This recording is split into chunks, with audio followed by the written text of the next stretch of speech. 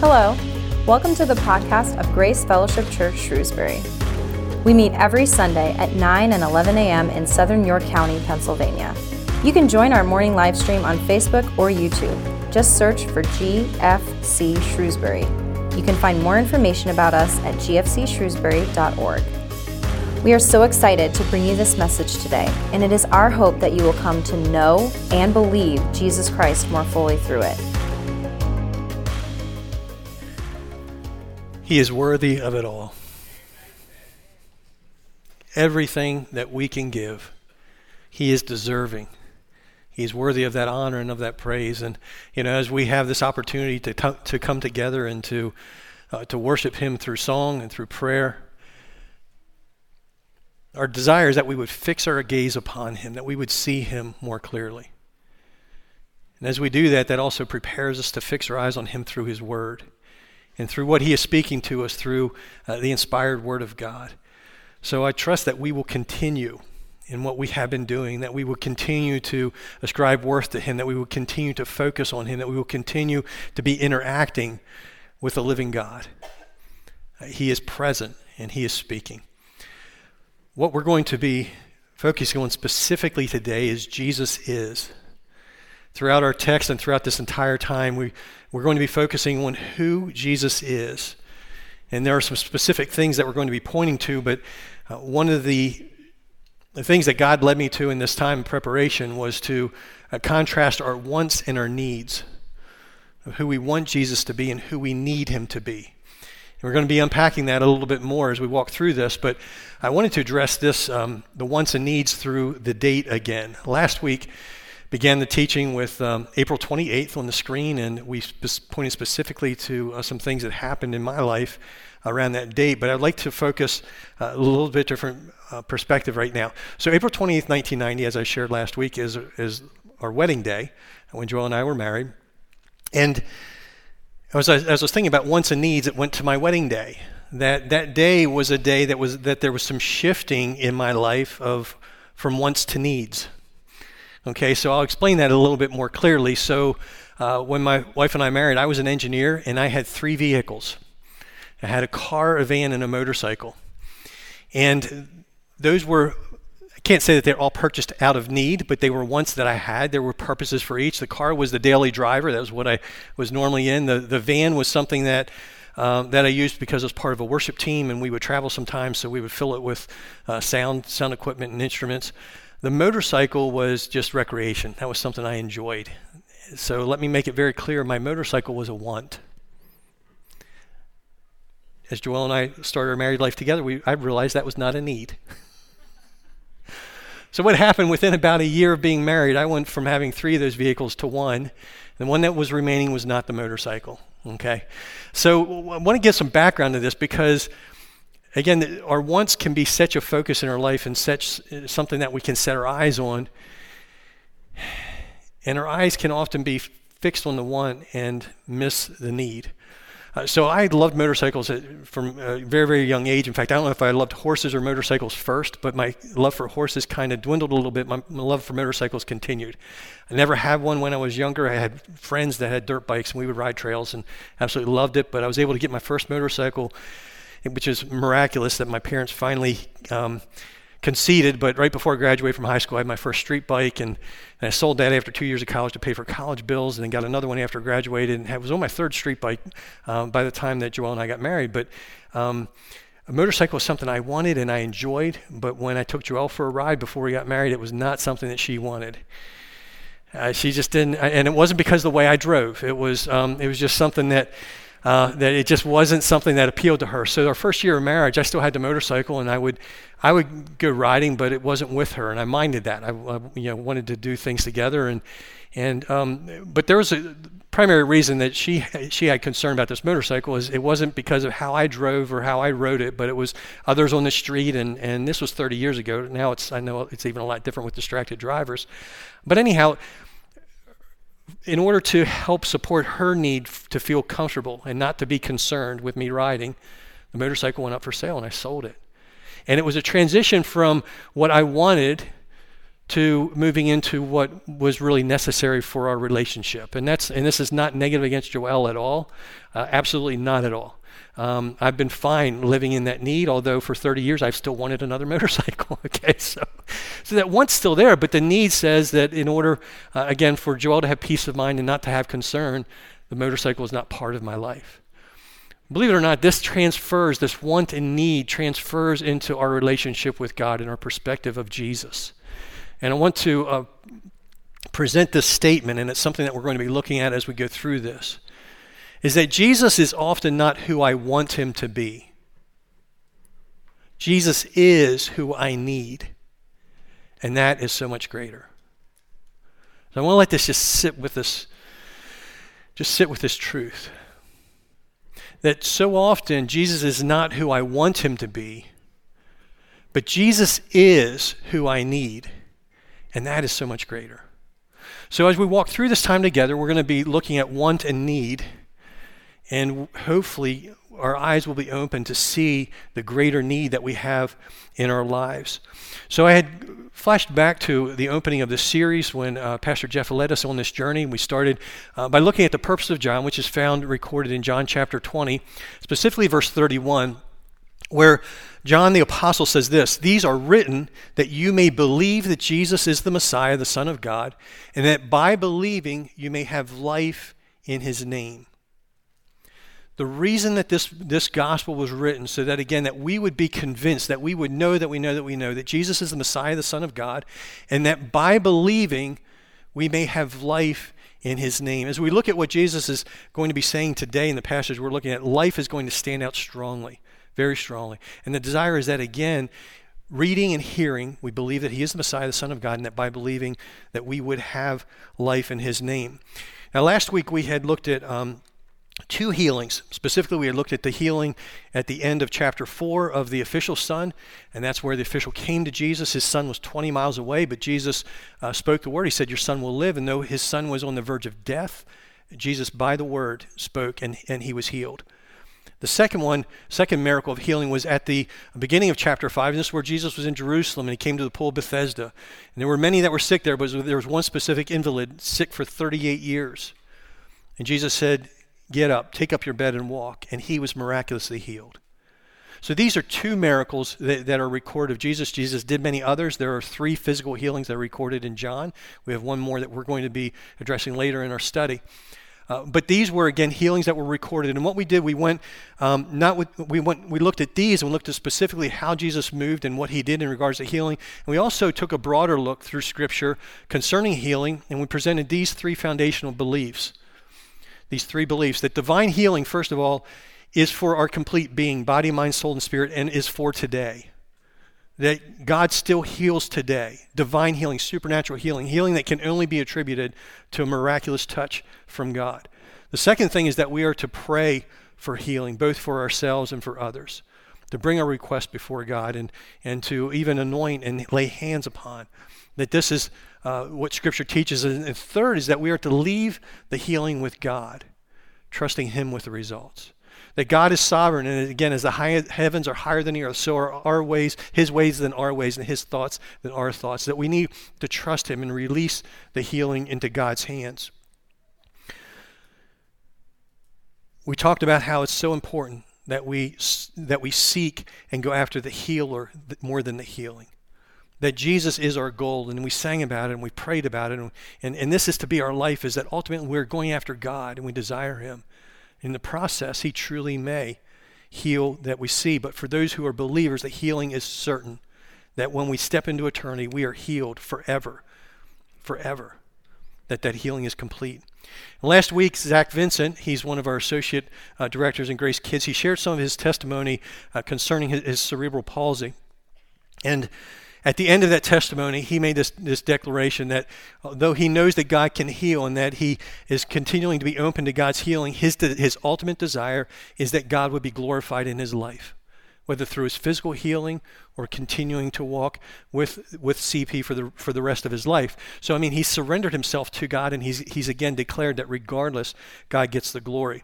Now we're going to see another segment that we had also recorded previous to last week, but I really felt like that this segment was for this week. So I want you to turn your attention to the screens and hear a continuation of Zach's testimony. It's funny, the society we live in today, we want to avoid pain. We go out of our way to avoid pain, but as has been said before, pain is sometimes necessary.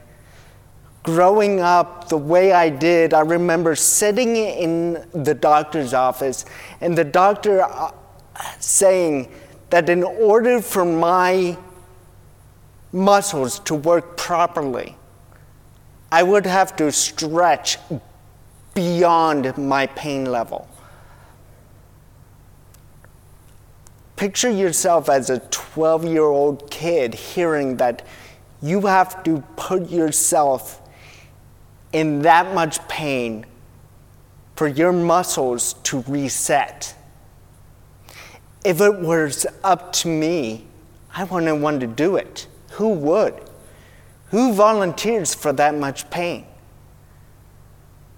But here's where my dad, who was with me, and he was obsessed with encouraging me and getting me to a place where he knew I could be. So we get home and we start stretching. And right there beside me, he encourages me, stretch beyond your pain level. I didn't like it, but it was necessary. I think about my dad, and what if he didn't do that? What if he didn't allow me to go through that pain? I would say that would be terrible. That would be evil. Because here's the thing, that pain is necessary, and a good father knew that I needed to go through that. Because I am convinced that because I did that, I am able to walk, and I'm not in a wheelchair. If my dad wasn't good, he would have let me go away. He would have let me not stretch beyond my pain level. I would have liked him, but he wouldn't be good. But because he made me stretch, I can say with all confidence that he is good. How much more good is our Heavenly Father when he allows us seasons of pain.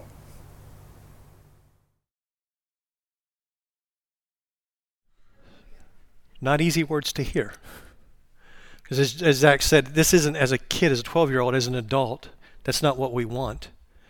But the Father knew what he needed in order to get to the place that he could get. And as a result, as Zach said, he's not in a wheelchair today. He's walking. He's here. He's serving. So God works supernaturally at times to bring us through suffering and to use that suffering in order to grow us and stretch us. That's part of the way that he can use the things that we deal with in life. And we want to also embrace this reality, not just that life is hard, not just that God is good, but that God is healer. And Leah's going to come and share a testimony of a miraculous, divine physical healing that she witnessed. Hello again. So when I lived in Florida, I was on staff at a church there for 8 years. And during that time, I was really blessed to be able to go over to Kenya, Africa once a year on a missions trip for about 2 weeks at a time. And we would go and work with orphans and pastors and just really serve wherever there was a need. And one of the years that we went, we took a healing evangelist with us. He's actually still a good friend of mine. His name is Dale, and he's just an amazing man of God who loves people, loves the Lord. And so while we were over there with Dale, we did a crusade throughout the week. And one night we were in one part of the city, and we put up this big tent, and they put up all these posters. They invited out a bunch of people. There was hundreds of people that came out. And we had worship, and then Dale spoke. And after he spoke, he gave an altar call, and he called people forward. If you need any type of healing or deliverance whatsoever, come forward. And I mean, so many people rushed the stage. Some people couldn't even leave where they were at because they were just so overwhelmed by the Spirit of God. And there was actually a lot of deliverance ministry that happened that night as well. People were delivered of demonic possession. And so we saw a lot of that. And there were healings. People were healed of various things. And our team was just, I mean, we were just in awe of what was happening. But for myself, I was a little skeptical. I think because at that time I camped out in this kind of passive belief about God as a healer because I wasn't seeing it in my own life and in my own experiences. And so the service ended and people started to go away, and it was getting late, and we were all under the tent and we were cleaning up, and it was probably like an hour afterwards, and there was this woman, and she was coming in through the front, and she had a cane, and one leg was normal length and the other leg was more like this. So one of her legs was shorter than the other, but significantly shorter. And she didn't speak English, so she had an interpreter tell Dale, that she was late for the service, but she still wanted to be prayed for. She believed that God was going to heal her. And so he just smiled, and he brought her up to the front, and he had her sit on the stage, and he had her sit, and she put her legs out in front of her. And he called us to come around, and he told us, he said, "Now I'm going to pray for this woman, but I want you to pray as well, because I'm not the one that heals her, God is. And so we're going to pray for her together." And so we were like, okay. And so we laid hands on her, and we began to pray. And he just began to worship the Lord. He just began to thank God for her and for who God is. And he just began to call out, "God, you are healer. You are awesome. You are victorious." He wasn't saying anything like, "Oh, be healed." He was just praising God. And he was just encouraging us, just worship Jesus, just worship Jesus. And then he looked at the woman, and in Swahili, he told her, "Jesus loves you." And she just smiled and nodded. And this went on for quite some time. I don't remember how long it was, but we were there for a good while just praying, and it was just kind of like that awkward moment when we were like, okay, is this really going to happen? And all of a sudden, he just goes, "Look," just like a child, just look. And he wasn't touching her. He didn't have his hands on her. And her leg was growing little by little, very, very slowly, but her leg was growing. Her leg was growing. And I looked, and then I looked away, and then I looked again. It was one of those moments where you were blinking a bunch because you were like, no. Like we say, God is healer, he can heal, but then you see something like that, and you realize, oh, my faith is really not that big at all. Because I didn't think that God could do something like that. And then I witnessed it right in front of my eyes. This woman's leg is literally growing, and no one's touching her. No one's saying anything. And Dale just began to praise the Lord, and he just looked at the woman, and in Swahili, just over and over, he said, "Jesus loves you. Jesus loves you. Jesus loves you." And she just got the biggest smile on her face, and she just stuck her hands up in the air, and she just began to worship and praise Jesus. And we were just speechless, in awe. And still to this day, I'm in awe. That was a faith-increasing moment for me, where I was taken to a new place in my relationship with the Lord. God is healer. Amen. Amen. Praise God.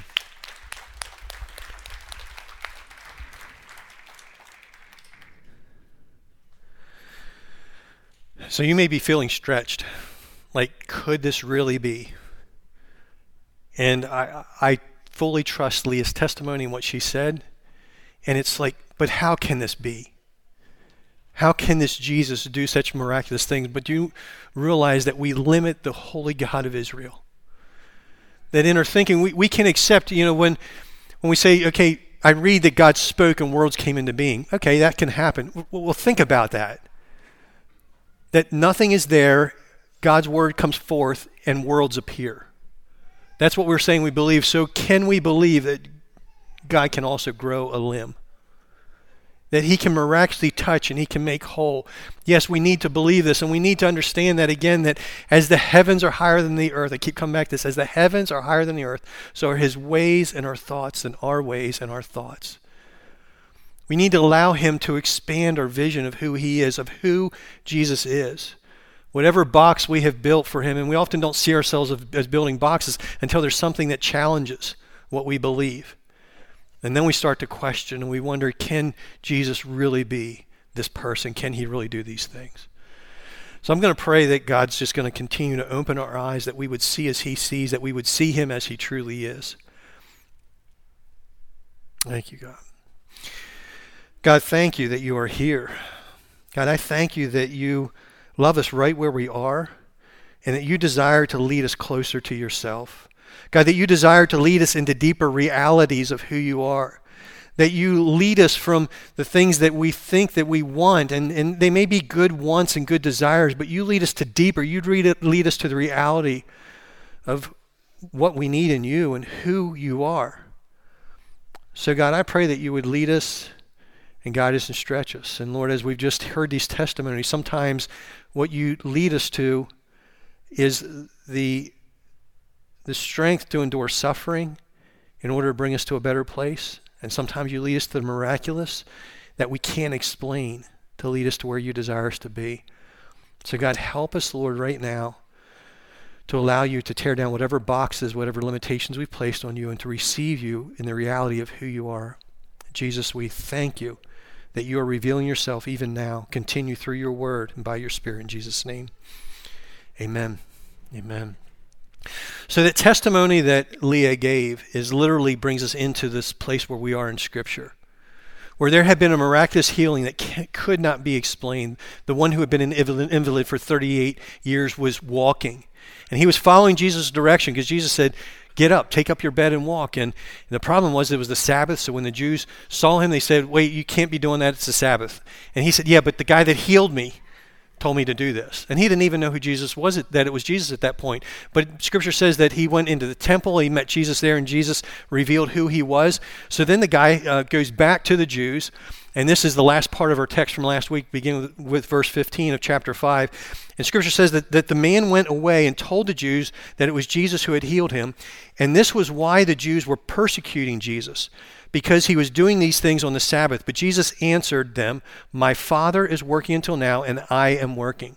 So specifically in that verse 16, where it says the Jews were persecuting Jesus, if you go to the original Greek word, it actually means bringing prosecution against. That's like literally they were putting Jesus on trial, and they had accusations specifically against Jesus at this time. So again, he was being prosecuted by the Jews. He was being challenged. He was being questioned. So Jesus is put on trial by the religious leaders, and we know that, again, this is not the only time that he has or will be on trial by them. But it's based on what he was doing and what they thought or wanted the Messiah to do. He was going beyond what they thought was proper. So we move into our text now today, and we're starting with verse 18. And this first verse says this: this was why the Jews were seeking all the more to kill him, because not only was he breaking the Sabbath, but he was even calling God his own Father, making himself equal with God. So it's two primary charges against him. First is that he was breaking the Sabbath. The second is that he was making himself equal with God. When he said, my Father, that was different. They would say our Father was okay, but when he said my Father, he was putting himself as the Son of God. And they saw that, they heard it, and it's like, you're on trial. So Jesus now is going to move into this place where he is bringing his defense to them, and he is speaking these words to those that are challenging him and who he is. And I want us to be remembering again that often Jesus is not who we want him to be. He is who we need, and who we need in Jesus is so much more. So through this entirety of Scripture, through the entirety of Scripture, we really look at, from Genesis to Revelation, Jesus is bringing revelation of himself. It is his story. Specifically here, Jesus is speaking to who he is. So now let's look at the passage and hear Jesus' defense. He begins in verse 19 saying this, Jesus said to them, "Truly, truly, I say to you, the Son can do nothing of his own accord, but only what he sees the Father doing. For whatever the Father does, that the Son does likewise. For the Father loves the Son and shows him all that he himself is doing. And greater works than these will he show him, so that you may marvel. For as the Father raises the dead and gives them life, so also the Son gives life to whom he will. For the Father judges no one, but has given all judgment to the Son, that all may honor the Son, just as they honor the Father. Whoever does not honor the Son does not honor the Father who sent him." Verse 24. "Truly, truly, I say to you, whoever hears my word and believes him who sent me has eternal life. He does not come into judgment, but has passed from death to life. Truly, truly, I say to you, an hour is coming and is now here, when the dead will hear the voice of the Son of God, and those who hear will live. For as the Father has life in himself, so he granted the Son also to have life in himself. And he has given him authority to execute judgment, because he is the Son of Man. Do not marvel at this, for an hour is coming when all who are in the tombs will hear his voice and come out, those who have done good to the resurrection of life, and those who have done evil to the resurrection of judgment." These are the words of Jesus. Now, there are three times this one phrase is used in this passage, and the phrase is "truly, truly." In fact, in this passage, 3 times it says, "Truly, truly, I say to you." So truly, truly, we had looked at this earlier. 4 previous times in the Gospel of John, we've already come across this. Once in chapter 1 and 3 times in chapter 3. And truly, truly, as we had said before, is Jesus calling special attention to what he's saying. Now, the reality, again, is that Jesus is God and he is truth. So everything that Jesus ever said was true. But when he says truly, truly, he's bringing special attention. And what we had said before is like, when somebody says something, you're in agreement, you say amen. Basically what Jesus is saying, before I make this statement, amen, amen. Like he's drawing special attention to this. There's reason for it, that he wants to give the assurance that what he is saying is absolutely true. So not only, again, is it true, but it points back to that it's true because he knows it from firsthand experience. He's drawing special attention to what he is about to say. So there's 3 truly, trulies I say unto you that he has here, and that's the way that we're going to look at this passage and see how he is bringing revelation to who he is. Now he's speaking to the Jews who were set in the law. And that law was something that gave definition. And it was a law founded on God's law, but it was a law that man had created to try to give definition that God didn't give them permission to give. So again, the issue about the man carrying his mat on the Sabbath was not that he was violating God's law. He was violating the law that man established based on God's law.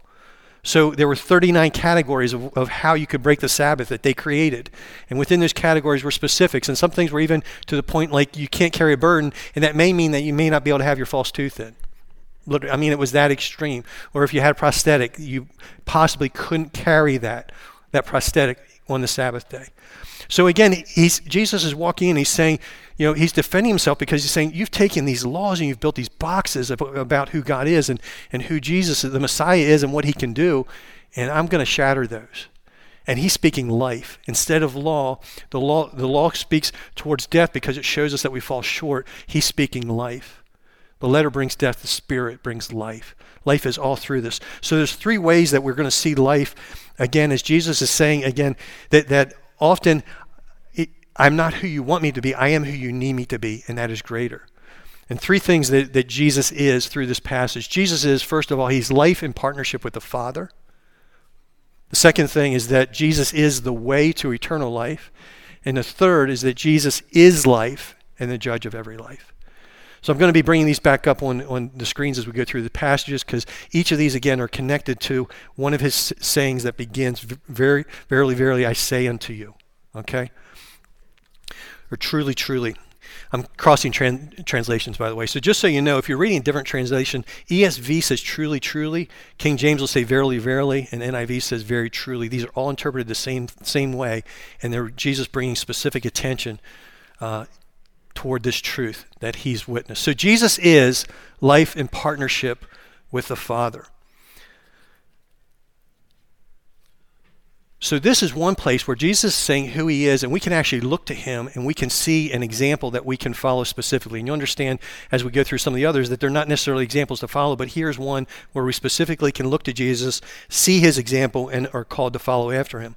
So in verse 19, he says, "Truly, truly, I say to you, the Son can do nothing of his own accord, but only what he sees the Father doing. Whatever the Father does, that the Son does likewise." So when Jesus is saying this, many people believe that he's even referring back to how a person would learn a trade in that day. In fact, Jesus had a trade. He was the son of a carpenter and became a carpenter himself. Now, carpenter may mean one who works with wood, but some believe that the original that he actually may have been of stonemason, somebody who formed stone.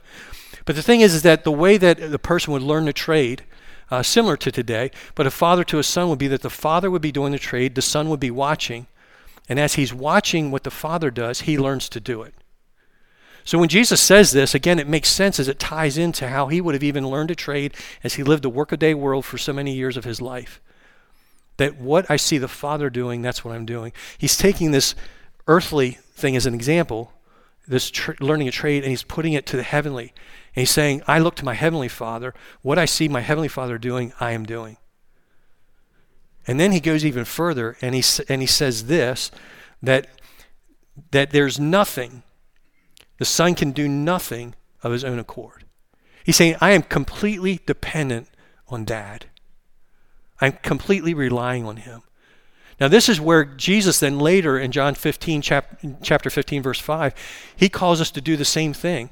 Because Jesus invites us into, he says, remain in me, abide in me, and I in you. Because apart from me, you can do nothing. That even as Jesus was completely dependent on the Father, whatever the Father was doing, he was doing, and he could do nothing apart from the Father, even so, we are called to be dependent on Jesus. That whatever we see Jesus doing, that's what we do. What we hear him saying, that's what we say. And we can do nothing that bears fruit unless we're abiding, unless we're remaining in him. Then we move to verse 20, and Jesus gives the motive behind Jesus showing this, and that motive is love. He says this, "For the Father loves the Son and shows him all that he himself is doing." And the Father loves us, and he is desiring to reveal himself to us. He's desiring to reveal what he is doing, that we can see and that we can also learn, because, again, he loves us as we draw near in relationship, as we have that communion, as we see that again, God is desiring what's best for us. Our eyes will be drawn to what the Father is doing as well, and we can do as he does. The end of verse 20 then, Jesus takes it further. He says, "Greater things than these will he show him, so that you may marvel. For as the Father raises the dead and gives them life, so also the Son gives life to whom he will." So again, as Leah gave testimony to a healing, absolutely incredible. Absolutely incredible. They had seen a healing, absolutely incredible. And then Jesus says, wait, there's even more. We're talking about resurrection power, the ability to raise one who is dead back to life. This is the more that he was saying. You marvel at this. Wait till you see what's coming. As the Father raises the dead and gives him life, so also the Son gives life to whom he will. Now, he certainly may have been referring to something that we're going to be studying later in John chapter 11, where it was Lazarus coming forth from the dead. He may have been referring to that. He had also raised others from the dead. And he may also, and probably was even referring to his own resurrection from the dead. But we need to realize, we need to embrace this reality, is that God has power over death. He has power over death. And we're going to unpack that a little bit more as we go down through. And then we move into this partnership where, again, Father and Son are working in partnership. This partnership now in these next couple of verses looks a little bit different, because the Father is actually handing over some responsibilities to the Son that are now in the Son's hands. When he says this in verse 22, for the Father judges no one, but has given all judgment to the Son, that all may honor the Son, just as they honor the Father. Whoever does not honor the Son does not honor the Father who sent him. So the Father is saying, judgment, Son, belongs to you. And we're going to look at that in just a couple more verses. But he's given judgment to the Son. Now, again, we need to remember that the one who judges is worthy of honor. The one who judges is the one who has given himself that we can be free from judgment. The one who judges is the one who has made the way that we don't have to come under judgment. This is what is being entrusted to the Son by the Father. And he says that honor comes with it. So I was thinking about this, in a court of law, the judge, your honor. There's a place of honor, of worth that is ascribed to that position because that position has the final call. What the judge says is what happens. And this is true of Jesus. Jesus has been given the authority to judge, and with that comes honor, even honor as the Father is honored. So we look at this again, that Jesus is life in partnership with the Father. This may move us from, I don't want Jesus to be that. This is what we need. We need him to be all that he is. And we're going to see that as we go through to this next point, that Jesus is the way to eternal life. Single verse here that Jesus makes this declaration, truly, truly, I say to you, whoever hears my word and believes him who sent me has eternal life. He does not come into judgment, but has passed from death to life. So as we unpack this verse, we want to look at, again, what Jesus says is, whoever hears my word and believes him who sent me. That's the door to eternal life. And hears and believes, when you look at the original Greek, it actually is stated in a way that it's something that's ongoing. It's not a once and done. It could be translated, the one who hears and continues hearing, the one who believes and continues believing. It's ongoing. It's not that we make this decision, we're done. No, it's a change of life. It's an ongoing hearing. It's an ongoing believing. And to that person is given the gift of eternal life. It's by the grace of God. It's not that we earn it. We can't earn it. But it's freely given. It's the gift of God through Jesus Christ. And hearing and believing removes a person from being judged. They passed from death to life. Now, this is the first time in John where he talks about death this way. He said that the boy that was healed was close to death. But before this, John has said about being moved from darkness to light. And that's been the example that's given. That gives us the natural as far as darkness to light. Now he's saying from death to life. That is what has happened as we accept and receive this free gift of life through Jesus Christ. Now, one thing about this is that Jesus is making clear this only happens through him. This only can happen through Jesus. And there are those that say the Christian religion is so exclusive. There's that's wrong. How can it only be Jesus? There has to be other ways. The reality is that the creator of the universe has created one way to himself through Jesus Christ. We are not being cruel when we say that. We are being kind because he is the way, he is the truth, and he is the life. No one comes to the Father except through him. There's so many things in life that we can accept as exclusive, but when it comes to eternity, people can balk at it. The reality is that we need to proclaim that he is the way. He is the only way. Whether that's what we want or not, he is who we need. The third part, as we move into this third verily, verily, or truly, truly, I'm sorry, I keep switching translations on you, is that Jesus is life and the judge of every life. Jesus is life and he's the judge of every life. So when we look at this passage in verse 25, again, truly, truly, I say to you, an hour is coming and is now here. That's the same phrase that he used with the woman at the well. The hour is coming and is now here. So he's saying in this present moment, when the dead will hear the voice of the Son of God and those who hear will live. He's saying that right now, it's here. Now, I believe there are multiple interpretations of that. Part of that could be referring to the resurrections that are about to happen, both of Lazarus and of himself. But it can also mean that the spiritual transformation where those who are dead in sin are being called to life. They're hearing the Son of God and are being brought to life. But he says then, for as the Father has life in himself, he has granted the Son also to have life in himself.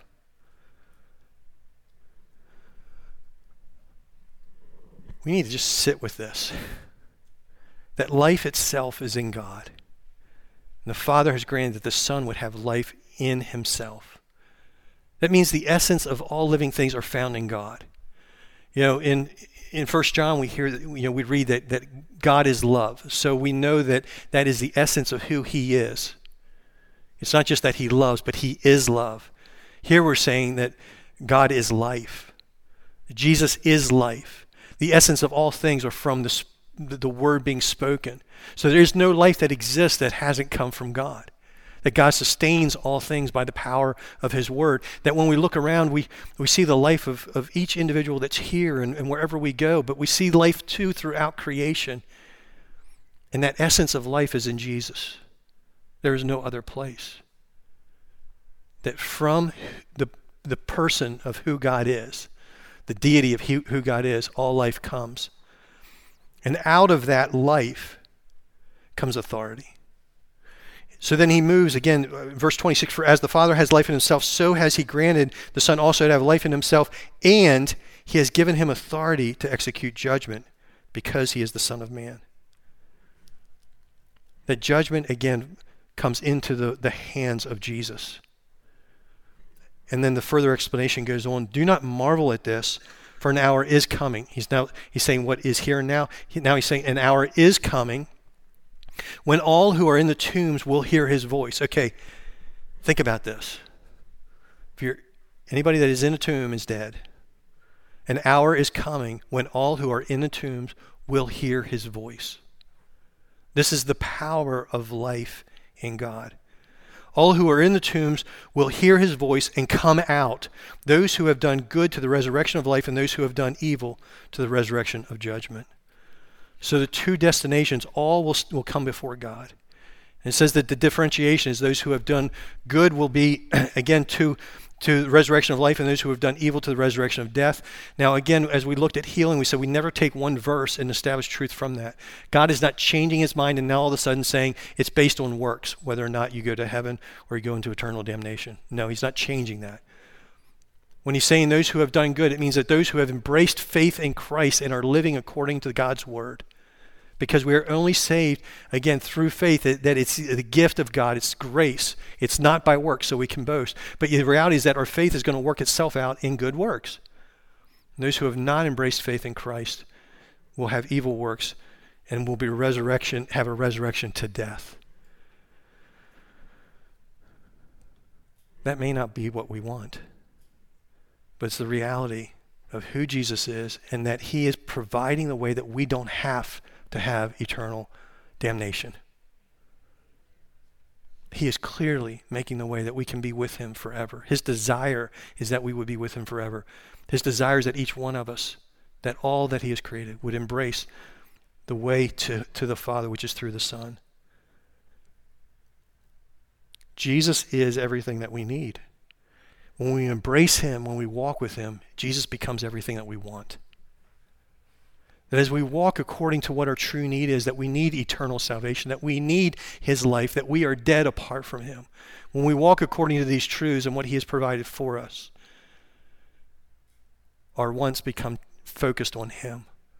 I want more of him. I want to discover more and more who he is, and I want the reality of his life to flow in and through me. So this ties in extremely strongly to what today is and what we celebrate. This is Palm Sunday. We're going to fast forward a little bit to John chapter 12. We're going to study this in depth a little bit later in this year. But I want to read verses 12 through 19 of John 20. Speaking again of Palm Sunday that we celebrate today. The next day, the large crowd that had come to the feast heard that Jesus was coming to Jerusalem. So they took branches of palm trees and they went out to meet him, crying out, "Hosanna, blessed is he who comes in the name of the Lord, even the King of Israel." Jesus found a young donkey and sat on it, just as it is written. This is fulfilling the prophecy from Zechariah 9:9. "Fear not, daughter of Zion, behold, your king is coming, sitting on a donkey's colt."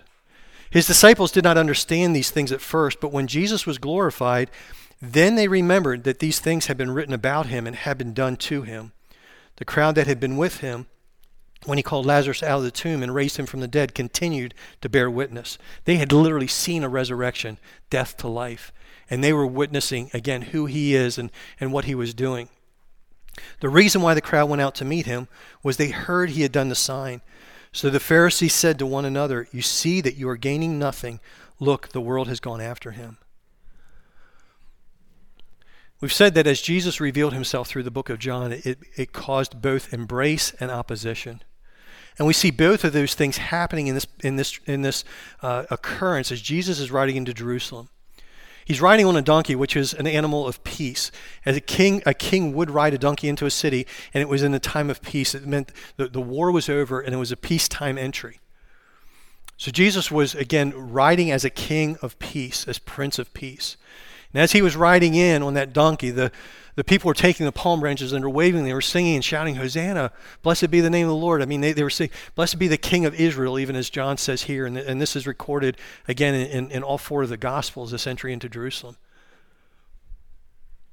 What were they saying? What did they see Jesus as? What did they want from the Messiah that they were shouting praises to? The word Hosanna comes from it's used in Psalm 118. And Hosanna actually means save us.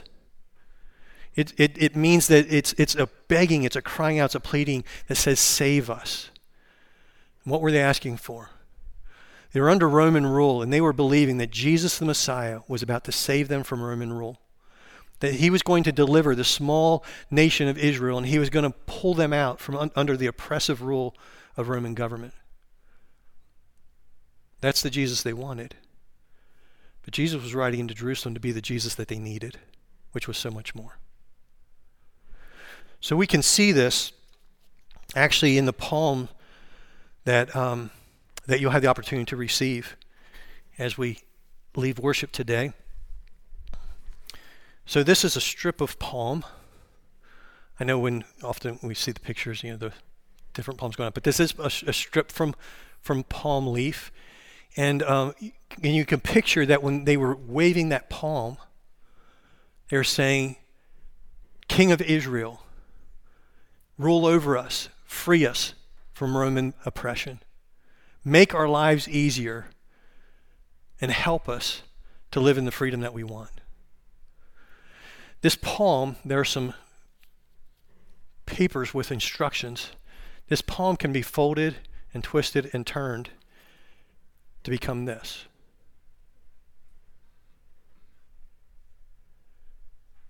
That palm can become the cross. And you can look at it this way, is that this palm represents the Jesus that they wanted. This palm folded as a cross is the Jesus that they needed, and is so much greater. This palm is temporary peace. This palm is temporary release from the oppression of this world. This cross brings deliverance of sin, eternal salvation, and peace in the heart that no government can bring. And through the work of Jesus Christ on the cross, he was leading to the greater. He was leading to dealing with the true issue, the issue of our sin that separates us from God. He was providing the way that we can be free from judgment, that we can have eternal life that we experience now and will have for all of eternity. So will we allow him to be the Jesus that we need? As we walk through this week, I really do believe that this is Holy Week, and there are different ways that you can track through this week, but I would just encourage you that you would walk with me in moving from that place of a Jesus that we may want to embracing in a greater way the Jesus that we need. That we would walk from the Palm Sunday to the crucifixion on Friday. I always say, Jesus, please reveal yourself to me. Please reveal yourself in the way that I have been longing for something from you that is far less than what I need. That may be seeking the blessings of this world that are temporary, instead of fixing our eyes on the eternity of the kingdom of God, something that lasts forever. We may be wanting a Jesus that says, you know what, the way we're living is just okay. The Jesus that goes to the cross says, I'm bearing the weight of your sin. I'm dying for your sin so that you don't have to live in it anymore. Not only freeing you from the penalty, I'm providing the power for you to release you from that grip of sin in your life.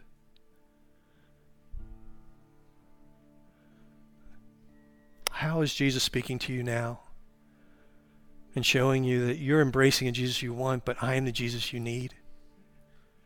That my death and my resurrection take you from death to life. Would you embrace the fullness of my provision?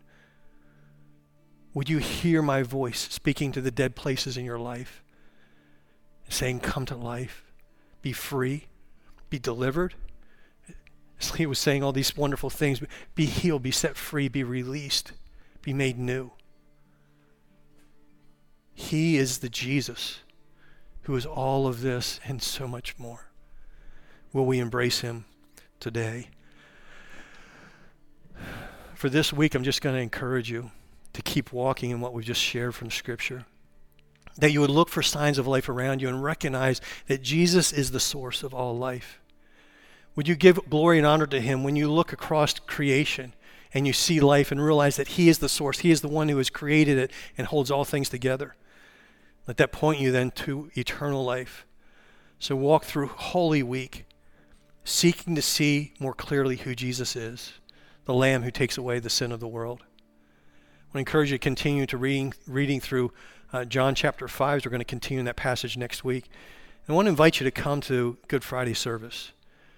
7 o'clock here, we're going to be looking at listening to the words of Jesus from the cross and allow it to be a conversation with Jesus, where we hear what he says and hear what he's proclaiming, and then hear what he's saying to us and how we can respond to his words. Jesus is life. Jesus is light. He is power over death. He is the deliverer from all that holds us captive. Can we embrace this Jesus that we so desperately need? We're going to sing a closing song, and we're just going to be pointing our attention again to Jesus in song. As we do, I want to encourage you, just allow the Word and the Spirit to speak to your heart and lift you to a deeper place, to a higher place, and a deeper realization of who Jesus truly is. God is speaking, and he's continuing to speak to bring revelation to himself. Would you just look to him and allow him to speak to you personally now? As we sing this song, you're more than welcome if you would like to stand and worship, if you would like to sit or kneel, or just bring yourself before the Lord and allow him to bring fresh revelation of who Jesus is. However much we can realize that he is great, he is greater.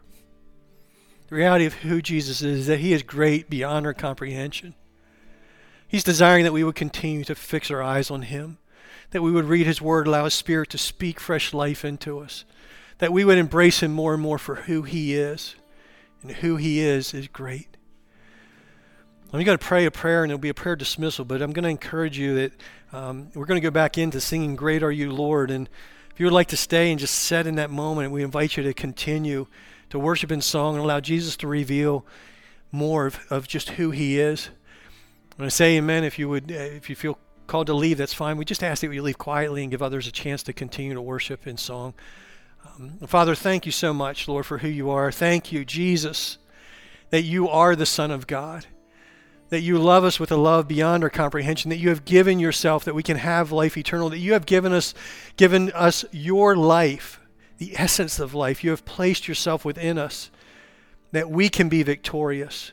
God, in every area of our lives, that we can find victory that is possible only in and through you. So Jesus, we declare your greatness. We declare that you are worthy of our praise. We declare that we desire to see you more clearly, to embrace the reality of who you are. And we will continue to worship and praise you, not just with our words, but with our lives. So as we go from this place, we determine to declare your greatness. We determine to walk in the reality of your greatness. We determine to share your love and your life, Lord, with those that are around us. We thank you for this opportunity that we've had, and we pray that again, that our worship would continue, Lord, in this place and as we go out from this place, for your honor and for your glory. Amen. We hope you enjoyed this message. You can find more like it on our website under sermons. To keep up to date with our sermon series, hit the subscribe button in your podcast host and follow our social media pages. Just search for GFC Shrewsbury on the platform of your choice.